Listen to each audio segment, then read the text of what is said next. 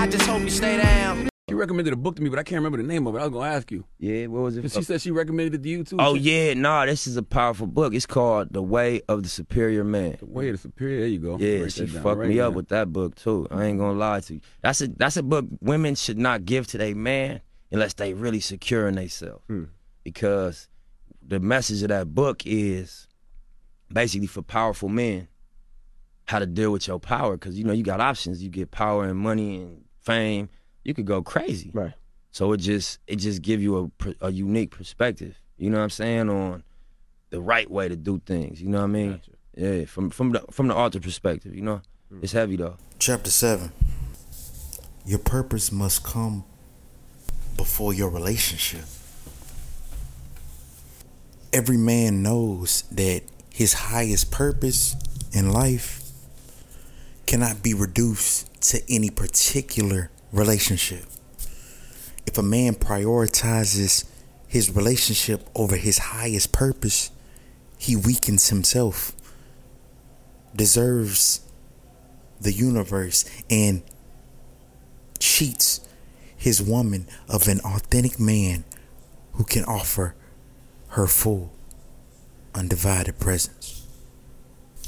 Admit to yourself that if you had to choose one or the other, the perfect intimate relationship or achieving your highest purpose in life, you would choose to succeed at your purpose. Just this self-knowledge often relieves much pressure a man feels to prioritize his relationship, when in fact it is not his highest priority. Your mission is your priority. Unless you know your mission and have aligned your life to it, your core will feel empty. Your presence in the world will be weakened, as will your presence with your intimate partner. The next time you notice yourself giving in to your woman, postponing your mission, and denying your true purpose in order to spend time with her, stop. Tell your woman that you love her, but you cannot deny your heart's purpose. Tell her that you will spend 30 minutes or some specific time with her in absolute attention and total presence. But then you must return to carry on your mission.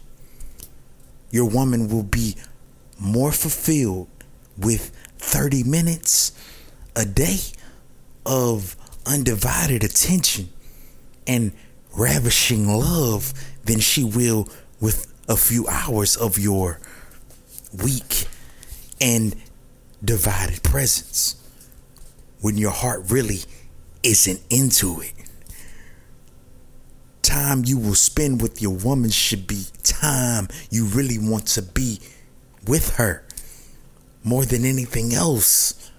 If you rather be doing something else, she'll feel it. Both of you will be dissatisfied.